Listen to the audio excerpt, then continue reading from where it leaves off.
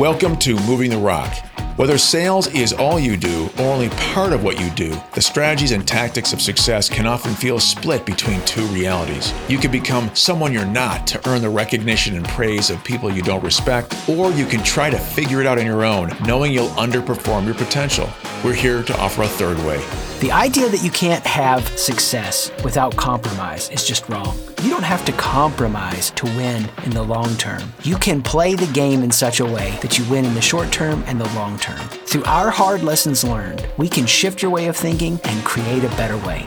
I'm Chris, founder of SiteShift. And I'm James, founder of Florist Group. If you're tired of the status quo, we're here to help you move the rock on your career, your business, and your life. Welcome.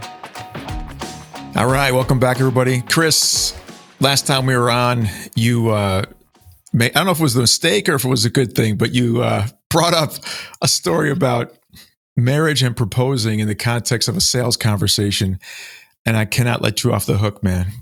Oh, no. So, lay it on me. Well, thankfully, I don't think my wife listens to the show, so let's risk it. And I've been thinking about this, obviously, because where we're at today in the process with the idea of the proposal and what we were talking about last time with how you can rush it. And I mean, this is how I'm wired up, and it's a strength, but all strengths become a weakness. And I've learned that. And so now I know how to pause. But, at 43, I know how to pause. At 21, I'm like, I've been waiting for her. We meet on a blind date. It was like so clear for her and me both. And so, but opposites attract. So where I'm a decisive person, she is not. Decisions can scare her. So I'm not paying attention to that. She's like, ready to shop for rings. We shop for rings. I'm like, she wants me to propose right now, right? Not even, no hesitation in my mind. And so I drive like 4 hours to hang out with her for the weekend. My buddy was back at my apartment, and he knew I was going to be gone all weekend. It was going to be his place to stay at. And I had all this planned out. And at the time, I was much more of a overly syrupy kind of like put too much pressure on the moments kind of person. Definitely raised that way, And at Thanksgiving, you had to say things at the table that were going to be just moving and all this stuff. And so I kind of just made the moment too heavy. On top of that, oh, this is so embarrassing to tell you. The place sucked in the sense of like, I thought it was cool, but it was some dude's house I was staying in that she had set it up for me. And anyway, all of that was just wrong. So the ring is on her finger. She says yes in the moment, but then all of this hits her. And in no way, no shame to her, just why opposites attract. She starts crying and she goes, "Take it off." And I'm like, what? And yes, not to compare it to sales, but if sales is a leadership competency, here's a leadership failure.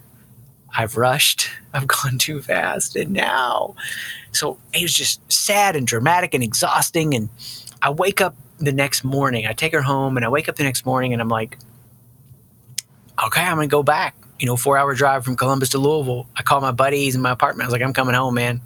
He's like, I thought you were going to be there for the weekend. You're proposing. And I was like, she said no. It was just so surreal. So I go back and I eat barbecue and cried during a movie that we watched. It's just crazy, dude. But it's such a powerful reminder of when you make the moment about you, or when you miss the cues or you move too fast, it's painful. It's an amazing story. And I'm sure everybody listening who's married is going through their own story, because it's really interesting because I can think about my own story, and to a large degree, that moment for me and my wife, it was about me, right? Because I was the one taking the initiative. As I think back, I had help in a sales context, so and maybe we'll save that for another time, but. Yeah, I'm wanting to ask. That's so funny. How did you have help? Well, so the reason I say it was all about me was because when I sat her down, and again, I didn't have like some elaborate crazy thing. We were freshly minted out of school and poor and everything else. So it wasn't like this was thoughtful, but I just I could not exist another day or another hour without, without referring to her as my fiance. I couldn't call her my girlfriend anymore. It was just at that point. So it was all about me. I just couldn't. And we lived in Buffalo. She lived in Boston. So her and her mom drove out to Buffalo and just to meet, parents meet, that kind of thing. Beth, naive Beth, was like, "Hey, you're just coming out to meet your parents." Her mom was like, "No, he's going to ask you to marry you." So the whole ride, 8 hours, that's what my wife was dealing with. So I had an insider preparing her. That does help. Yeah, it did help. It did help. Yeah. So, I mean, it just goes to show a lot of, sales guys, we can do everything right, miss one thing and it should have cost us the deal. And thank goodness, we win one, right? Broken clock. Cheers to that. Yeah. I mean, 21 years this summer, 3 kids, oldest about to graduate high school. And we did a landscaping project this weekend, and we stayed married. And you survived. Yeah, I was going to say, outstanding. But I think at one point, Brandy did say, if we do another one of these, we'll get divorced. Yeah, man. So let's just contribute to the economy. Let's get some people over here. Spread the wealth. That's it. Yeah, so it's cool. So, it's really funny that we're talking about marriage, and the topic today is the proposal. And, there's so much to talk about with regard to the proposal. We walk into organizations all the time where they have no problem getting leads. They have no problem getting first meetings. They have no problem engaging customers. They have a real problem with their win rate. And it turns out they proposed too soon. Right? Ouch. I feel that. Yeah. I mean, it's a great example. We also, we're proposing to people who aren't qualified, right? Who are never going to buy anyway. 58% of a B2B sales pipeline is full of opportunities that never make a buying decision. They don't buy from you. They don't buy from your competition. They were really just there to kick the tires and mess around, and you never should have had them in the pipeline to begin with. Yeah. So we propose too soon. We propose to people who don't belong in the pipe. And another big part of this is that we choose to negotiate. We make a conscious decision as salespeople to negotiate price after the proposal. So and that's one of the things that contributes to proposing too soon, right? We just, needs, solution, boom, here it is. We email it over. It's got stuff in it that was never discussed live. You expect them to read through it, make a decision, make a commitment, and move forward. And if they can't, then you expect them to call you to negotiate, right? Which is just, if you think about it, just doesn't make any sense. And then you're negotiating after the fact, and you have no idea really where you stand in the deal. So we want to just try to address some of these things and make sure that we avoid that. And the WINS methodology is really designed to avoid that from the beginning. So what we want people to have in their minds is this concept: when you meet someone for the first time, your goal is to make a strong recommendation before you propose. And the nature of the WINS model: wants, impacts, and needs. W plus I plus N equals problem. Your job is to define the problem so you can make a strong recommendation. So you can then discuss your recommendation, pluses, negatives, good, bad, price range, right? Based on the problem, you can expect to spend between X and Y. You get everything out on the table at that point, and you may even challenge the person you're talking to before you give them your recommendation and say to them, look, are you willing to tell me no? Right here, right now. They say yes. You say great. You give the recommendation, yes or no. Good, bad. What would you change? And you duke it out. You deal with it right there. Yeah. And the last question is this something you can sign off on? Yes. Do you see any reason why the rest of the folks in your team wouldn't sign off on this? No. Any barrier to getting this thing signed in the next 2 weeks? No. Can you foresee anything coming up? Now, you're asking that question because, vacations, other priorities, a million things can get in the way of making that happen. No. Outstanding. When can we schedule a time to review the proposal? Who should be on the call? I'm not sure. Who do you think? Well, I want this, and this person. Right? Everybody who could blow up the deal should be on that call so they can address the recommendation at that point in time. And then if that person you're talking to can be creating less friction for you in advance of that presentation by socializing what he or she has agreed to, great. Yeah. Right. But it's all about how you walk into that opportunity and the idea that you have this concept that the conversation is about identifying a problem, right? A shared problem, walking you down that shared path. And in your mind is this dialogue. When they stop you and say, enough questions, give me a price, enough questions, what do you recommend? You come back with, I'd be happy to give you a price, or I'd be happy to give you more insight about what I think. Would you mind if I ask you a few more questions? Right? My goal is to be able to make a strong recommendation, and I don't feel like I can do that right now. That's how you in your mind set you up. You set yourself up. If you've got 3 hours of questions and you've only got a half an hour, take your time. Run the half-hour call like you've got 3 hours. At the end of the call, great conversation. I've got a lot of good insight, but I have some more questions before I can give you a strong recommendation. When can we pick this up again? And so that's how you give yourself that patience. And that's how you also kind of bring that buyer along in a patient way and in a caring and giving way, and establish that mantle of leadership, because you're walking them down a path that they can respect. And by the way, it's entirely different than what they're going to experience from most other salespeople. It's awesome. I mean, it keeps bringing back to mind this idea that the model, the methodology, the approach, the process brings light into any dark places. Because if that light isn't there, in that darkness, the fear of the monster grows, the shadow of the compromise. And then whether it's a monster that starts to grow in their head or yours, and then, you lose momentum, you get a misunderstanding, all the things that can happen. And what you're lining out here as a process, we get to this point that we can make this strong recommendation because we've brought light into every place darkness could grow. And that, to me, is, what's so powerful about it. It's effectively leading them, and leading them in a way that you could be proud of that with your values.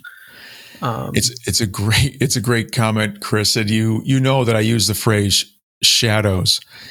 When we look at sales organizations, we oftentimes see shadows that leaders allow to exist where their salespeople hide, right? We call them shadow people because they like to hide in the shadows where they are not held accountable. Now, a lot of people turn away from accountability because it puts them on the spot.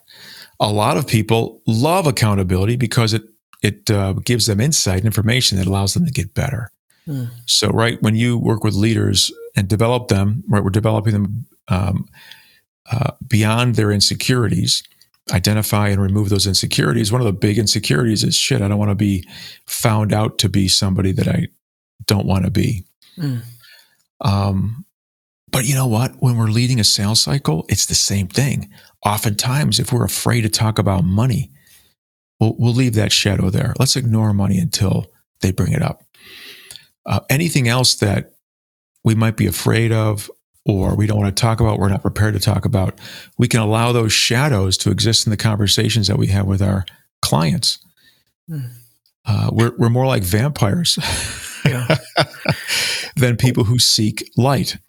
Well, and the method I learned relationally, and I don't like this, from my own past, I'll say, was not to hide like the vampire, but more like the car salesman, where you make it look like it's something, but it's actually not. You're being manipulative. And I don't mean that in a way derogatory towards people that are out there busting their hump trying to grow a car business.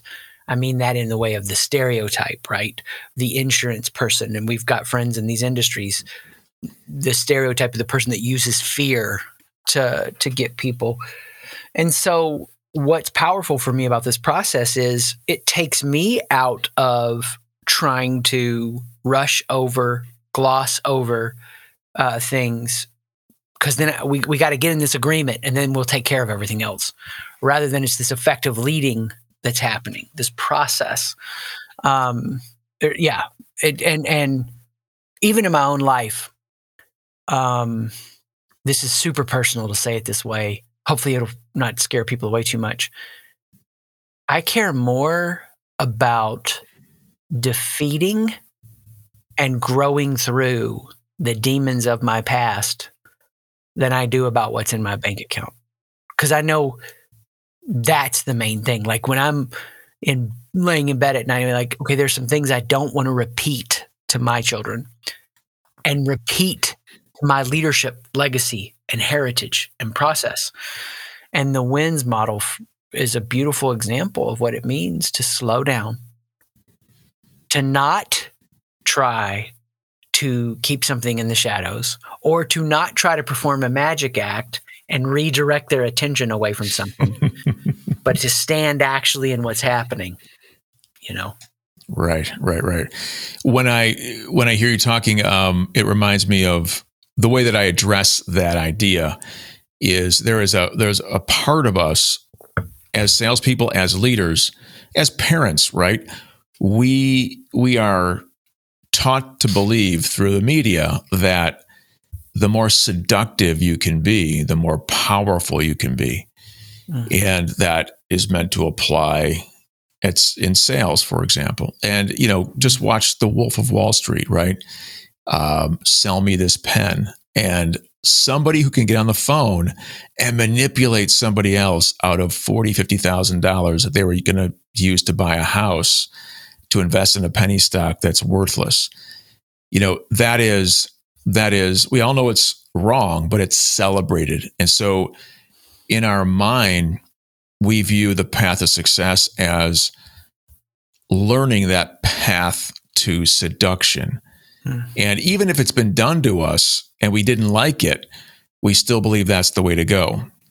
And there's a lot of folks, there's millions and millions of people out there running their own businesses, solopreneurs, venture-backed startup founders, CEOs of billion-dollar companies who don't think about sales or focus on sales, don't understand sales because they really believe it's that gross practice based on seduction. And what we're talking about, the WINS model, is based on attraction. Pure and simple. And it's about coming from a place of abundance versus scarcity. Yeah. So the only way you can really apply the WINS model and get through that and give someone a strong recommendation and then have the nerve to slow down and test whether or not your recommendation actually is going to stick live on the phone instead of just pitching something through email and waiting for the yes or no because you're afraid to have that conversation, is you have to be living in and existing and operating in a world of abundance, a mindset of abundance, so that you can have a conversation that's attractive. You can become that individual who's going to attract people to you versus living in a world of scarcity. Here's what I don't have, right? My boss is busting my chops. I need to hit this number. If I don't, I'm screwed. If I don't, I might lose my job. If I don't, I can't pay my mortgage. If I don't, I can't show up in that brand new shiny car to impress my friends, right? This scarcity mindset that makes us think that we have to be seductive to be successful. That's really the ugly formula, the gross formula we're talking about, the antithesis of that. And we're giving people a path to step out of that shadow and into something that's really fun and rewarding. Yeah. I love it. I resonate with thinking about it like, am I pressuring them into this or am I inviting them into this? And done well, a proposal becomes a strong recommendation. And tell me if this makes sense, if I'm saying this in a way that you resonate with. It's an invitation they're waiting to get. They get it and they're like, yes, I wanted to be invited into this. This is this strong recommendation. And I love the touch of the phrase, the brushstroke that strong recommendation brings. May I make a strong recommendation to you? It's so relaxing and relational. I mean, you've done it with me countless times in meetings. I love it. And I hear it and I know what's happening and I still enjoy it. Well, it only works, and let's go, this is a great opportunity to go back to the beginning, right? So if you think about what we're doing here, we're identifying a problem and we're agreeing to the problem, right? Think about the 4 agreements. The first 3 of the 4 agreements: wants, impacts, needs. Why change? Why now? Why buy anything? Why change? Because I want something. Why now? Because the impact is too great to ignore. Why buy? Because there's something missing. There's something standing in my way. Those 3 components make the problem. And so in advance of providing my strong recommendation, I am reviewing that problem. You have to have agreement on the problem before you can provide your strong recommendation and hope to have agreement on the solution. So I don't want to skip over that. The strong recommendation has power immediately after the individual agrees to, yes, you've helped me identify the problem, James, thank you. The question might be, would you like my help? As they say yes, great. My strong recommendation is. So it's a very natural conversation. But to back to your story, Chris, if you're miles ahead of where your customer is, right, they're not going to be able to sincerely and with conviction and commitment say yes to your proposal. Mm-hmm. Yeah. Which is a nod back to your bride. Yes. Right? You were way far ahead of her, man. There was no agreement to what was missing, right? She wasn't like, oh, I wish I had a ring. No. I'm lost totally in the woods, walking away out there. So we don't want to repeat that as salespeople. But man, if you can get into that sweet spot and have the discipline, you'll be unstoppable. Yeah. Well, that's we've said it before, but that's the leadership competency. The number of times in organizations transitioning them that, we're changing the name and the operating structure and just massive reinvention. Oh man, there are times I've just been way too far out there. And there are times I haven't been. I've done it right and done it well. But it does come down to an intentional leadership process. They're engaged, I'm engaged, and we're committed to, this solution that we agree to. The times that I haven't done that, I've had rooms of people upset at me and people getting up and yelling and very dramatic, because it was a transition process, right? And that's what this is. They're embracing a change by going through this. You're inviting them into that. And so I want to make a strong recommendation to you. What do you do? You make this strong recommendation to them. You gave some great questions at the beginning that people can use.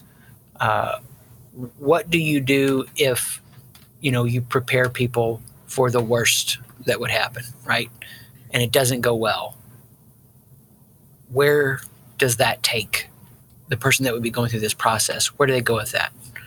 When you say prepare them for the worst that could happen, what do you mean? Well, somebody goes, you know what? I looked at the recommendation and I'm not interested anymore. This doesn't match what we've asked for. Whatever it is, but it's a swing and a miss. And it's super simple. If you've spent some time identifying the problem and they agree to it and you give them recommendation, then what's off, right? It's either the problem is misidentified or the recommendation has to be adjusted. So you can just say to them, well, which is it? Did we agree to the wrong problem? Does the problem not have the priority that you thought it did? or did I? Is there a way that we can improve the recommendation? Because this is where you want the negotiation to start. You don't you don't want to spend a week going back and writing a proposal that they're ultimately going to say no to. Once it's in writing, it's hard to change. You can redline something, but have it now. So it's either one of those two things, Chris. That's the beauty of this model, is that you always know where you stand at every point in the sales cycle or the buying cycle, sales process, I should say, or buying cycle. You always know where you stand. So even at this point, it's one of two things: misdefined problem, or a problem without priority, or a misdefined solution. Maybe it's a solution that doesn't touch enough of the must-haves versus the nice-to-haves. Right? Lots of things can play there, but that's where now you have the dialogue. And it may be, for them, we're dead on, but now they're starting to think about pitching this internally and all the people that are going to say no to it or challenge them.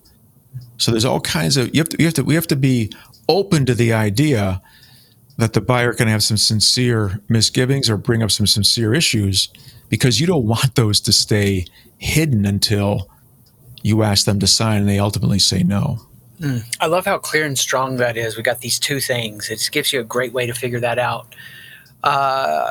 So here's a confession to you, to the people listening. When I have a strong multi-year relationship with a client, and I've learned this,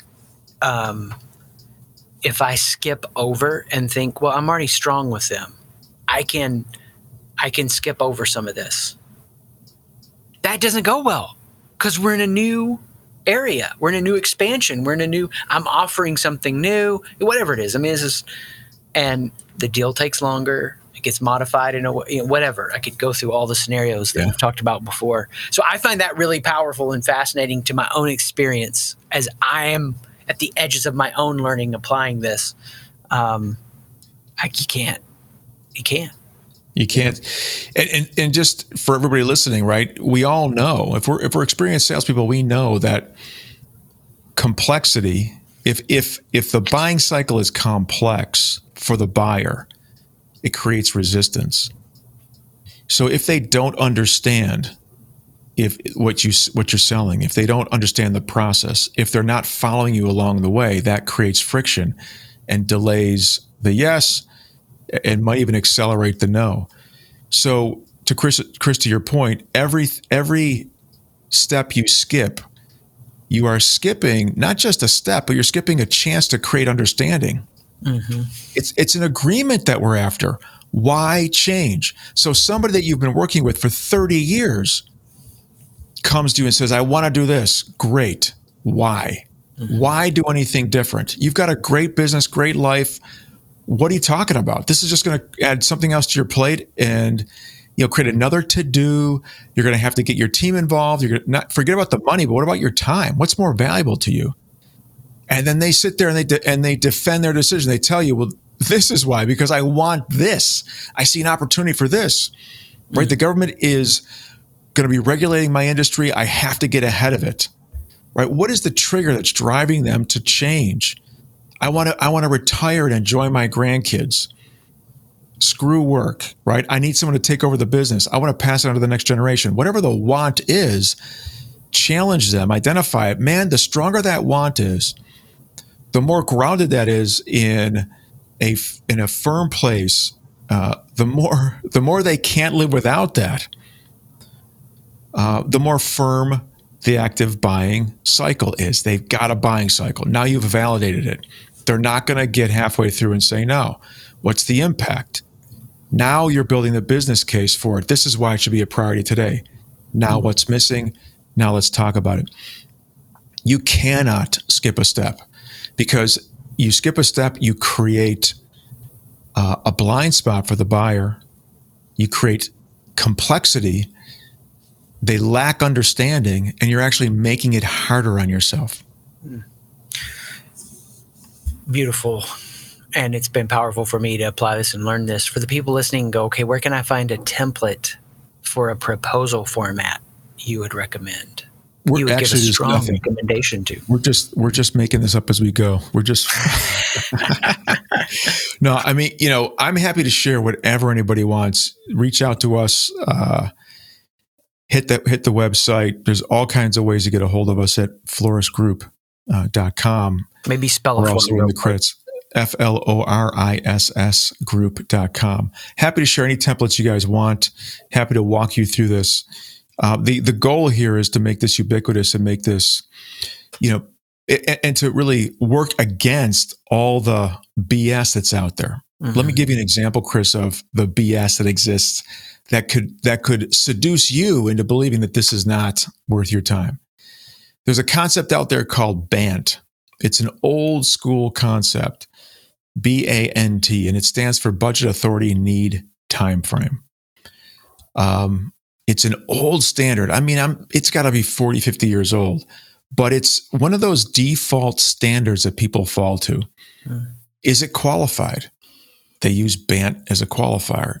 BANT stands for budget. Do they have budget? Are you talking to someone who has authority? Have you identified their needs, and is there a time frame?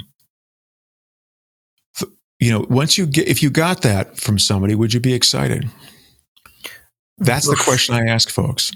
Well, before meeting you, I would, but now I feel like I need more clarity on the need. Am I understanding your question correctly? Yeah. Well, think about it. The first thing you want is budget. Do you have budget?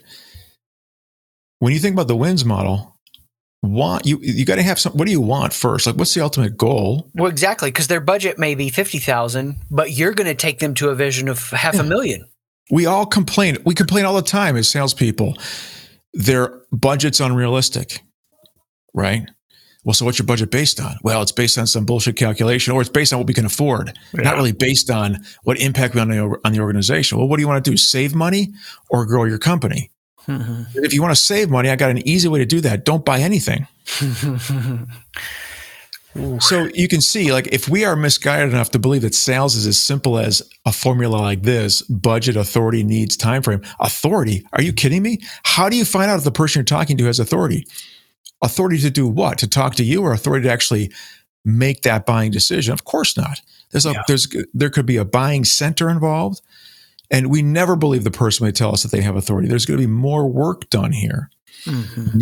Needs is only one part of the entire problem. We're not leveraging BANT to understand the problem. And timely, what makes it timely? Wants and impacts. How do you get to timely? They tell you, yes, we want to make a decision in a month. Now, here's what's interesting. BANT is a model that every buyer understands. So what do buyers say when they want to manipulate you as a seller? We have budget. Absolutely have budget. Yes, sir. We got budget. Authority. Yep, I got the authority. What's your needs? Well, let's go through that. What's the time frame? Oh, we want to make a deal. We want to make a decision in the next 3 to 6 months. Absolutely. Or 3 to 6 weeks, right? Buyers know this. They use it to manipulate you. When you choose to be the kind of salesperson that believes that this is a game of transactions, not a game built on relationships, and when you think there's a shortcut to success, and when you're thinking that this is all about you, right? That you think you can actually approach a conversation in a superficial way and still come out on top. It doesn't add up. The shortcut of BANT leads to can't. Boom. I'm out of here. I got nothing else to say after that. Mic drop. Well, look, man, before we wrap, Chris, do me the favor, and I want to do this for the audience because we're at the end now of the third section here. It's a big deal. I want to go back and just tell the story for the group real quickly. Think about WINS in the way that we've applied it over the last few episodes. Wants, impacts, needs, solutions. We used the WINS model to qualify somebody. We're at a trade show, we're at a party, we're at an event. Real quickly, I can ask somebody what their goal is, what the impact is. So what are you trying to achieve? Why change? Why do anything different? What would be the impact of success, failure, doing nothing? What's missing? I can have that conversation in 5 minutes on a trade show floor or at a networking event or at a party. And I can also ask, if you had the ideal solution, what would it look like? Qualifying conversation. You know what it sounds, you reiterate back to them what you've heard. I think we can help. When should we talk? Get their business card, give them your business card, write down the time you're going to reach out to them, and you go. You now have a qualified lead. Then you use wins to run the sales cycle. It doesn't matter how big that buying center is. When you have that next meeting, you're now going through the wins methodology at a deeper level. You're leveraging wins to sell to the entire organization. With each additional individual you meet on the buying center, you're asking them what they want, what the impact is for them personally, what they personally need to make it successful, and then what they would see in an ideal solution. So I'm leveraging wins now to run the sales cycle and build rapport and insight with each of the individuals that are part of that buying center. And then I'm using wins at the end of the process. After I've identified the problem, it's time for me to make a recommendation. I reiterate back, here's what we've learned. Here's what we've agreed to. Here are the first 3 of the 4 agreements that we've come to. Do I have that right? Yes. Would you like my help? Yes. Here's my strong recommendation. The solution. They say yes. You say, is there any reason why it wouldn't work? No. Any reason why you wouldn't say yes? No. Who should be on the proposal call? When should we schedule it? You go away, write the proposal, make sure your organization can deliver your commitment and make money at it, of course. You bring it back, you present, and you ask, again, you close. Is there any reason why we can't get this thing started the next week? When can I expect your signature? Great, I'll let my team know. We'll have the kickoff call. How about Friday? So wins is a tool, it's a model that can be used at every step of the sales cycle, and you can practice it over and over again. For me personally, as somebody who's bringing this to market, it's inspiring, because if I had this when I was just getting started, it would have made sales so much easier for me. I would have been much better, much quicker in my career, instead of having to kind of consume all these more complex models. Yeah, I wouldn't have to be unlearning some bad habits, that I formed. Because this, for people that are listening, maybe they're catching just the first episode or 2 now. It might be helpful for me just to say this, over the years, read and studied sales books and never really, I would take little things away from them, but never really resonated. And I knew that I was naturally good at sales, but I wasn't at my best with it. And as a competency, I wanted to get at my best. And so that's why when I found it, it's why I'm here on this show. It's why, I believe in this. It was this is the way. This is the way. It's relational. It's healthy. It's a process. It maps onto any situation, so you can customize it within a situation. It's not just tactics or strategy. And so, right on. I'm looking forward to the next time. Yeah, thanks, Betty. Chris. Peace. Thanks for listening. If you've learned something or were inspired to try something new, please rate the podcast and share this episode with someone you know.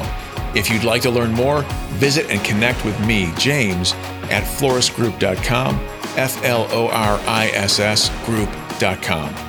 And if you want to connect with me, Chris, check out SiteShift, SIGHT shift.com. Peace.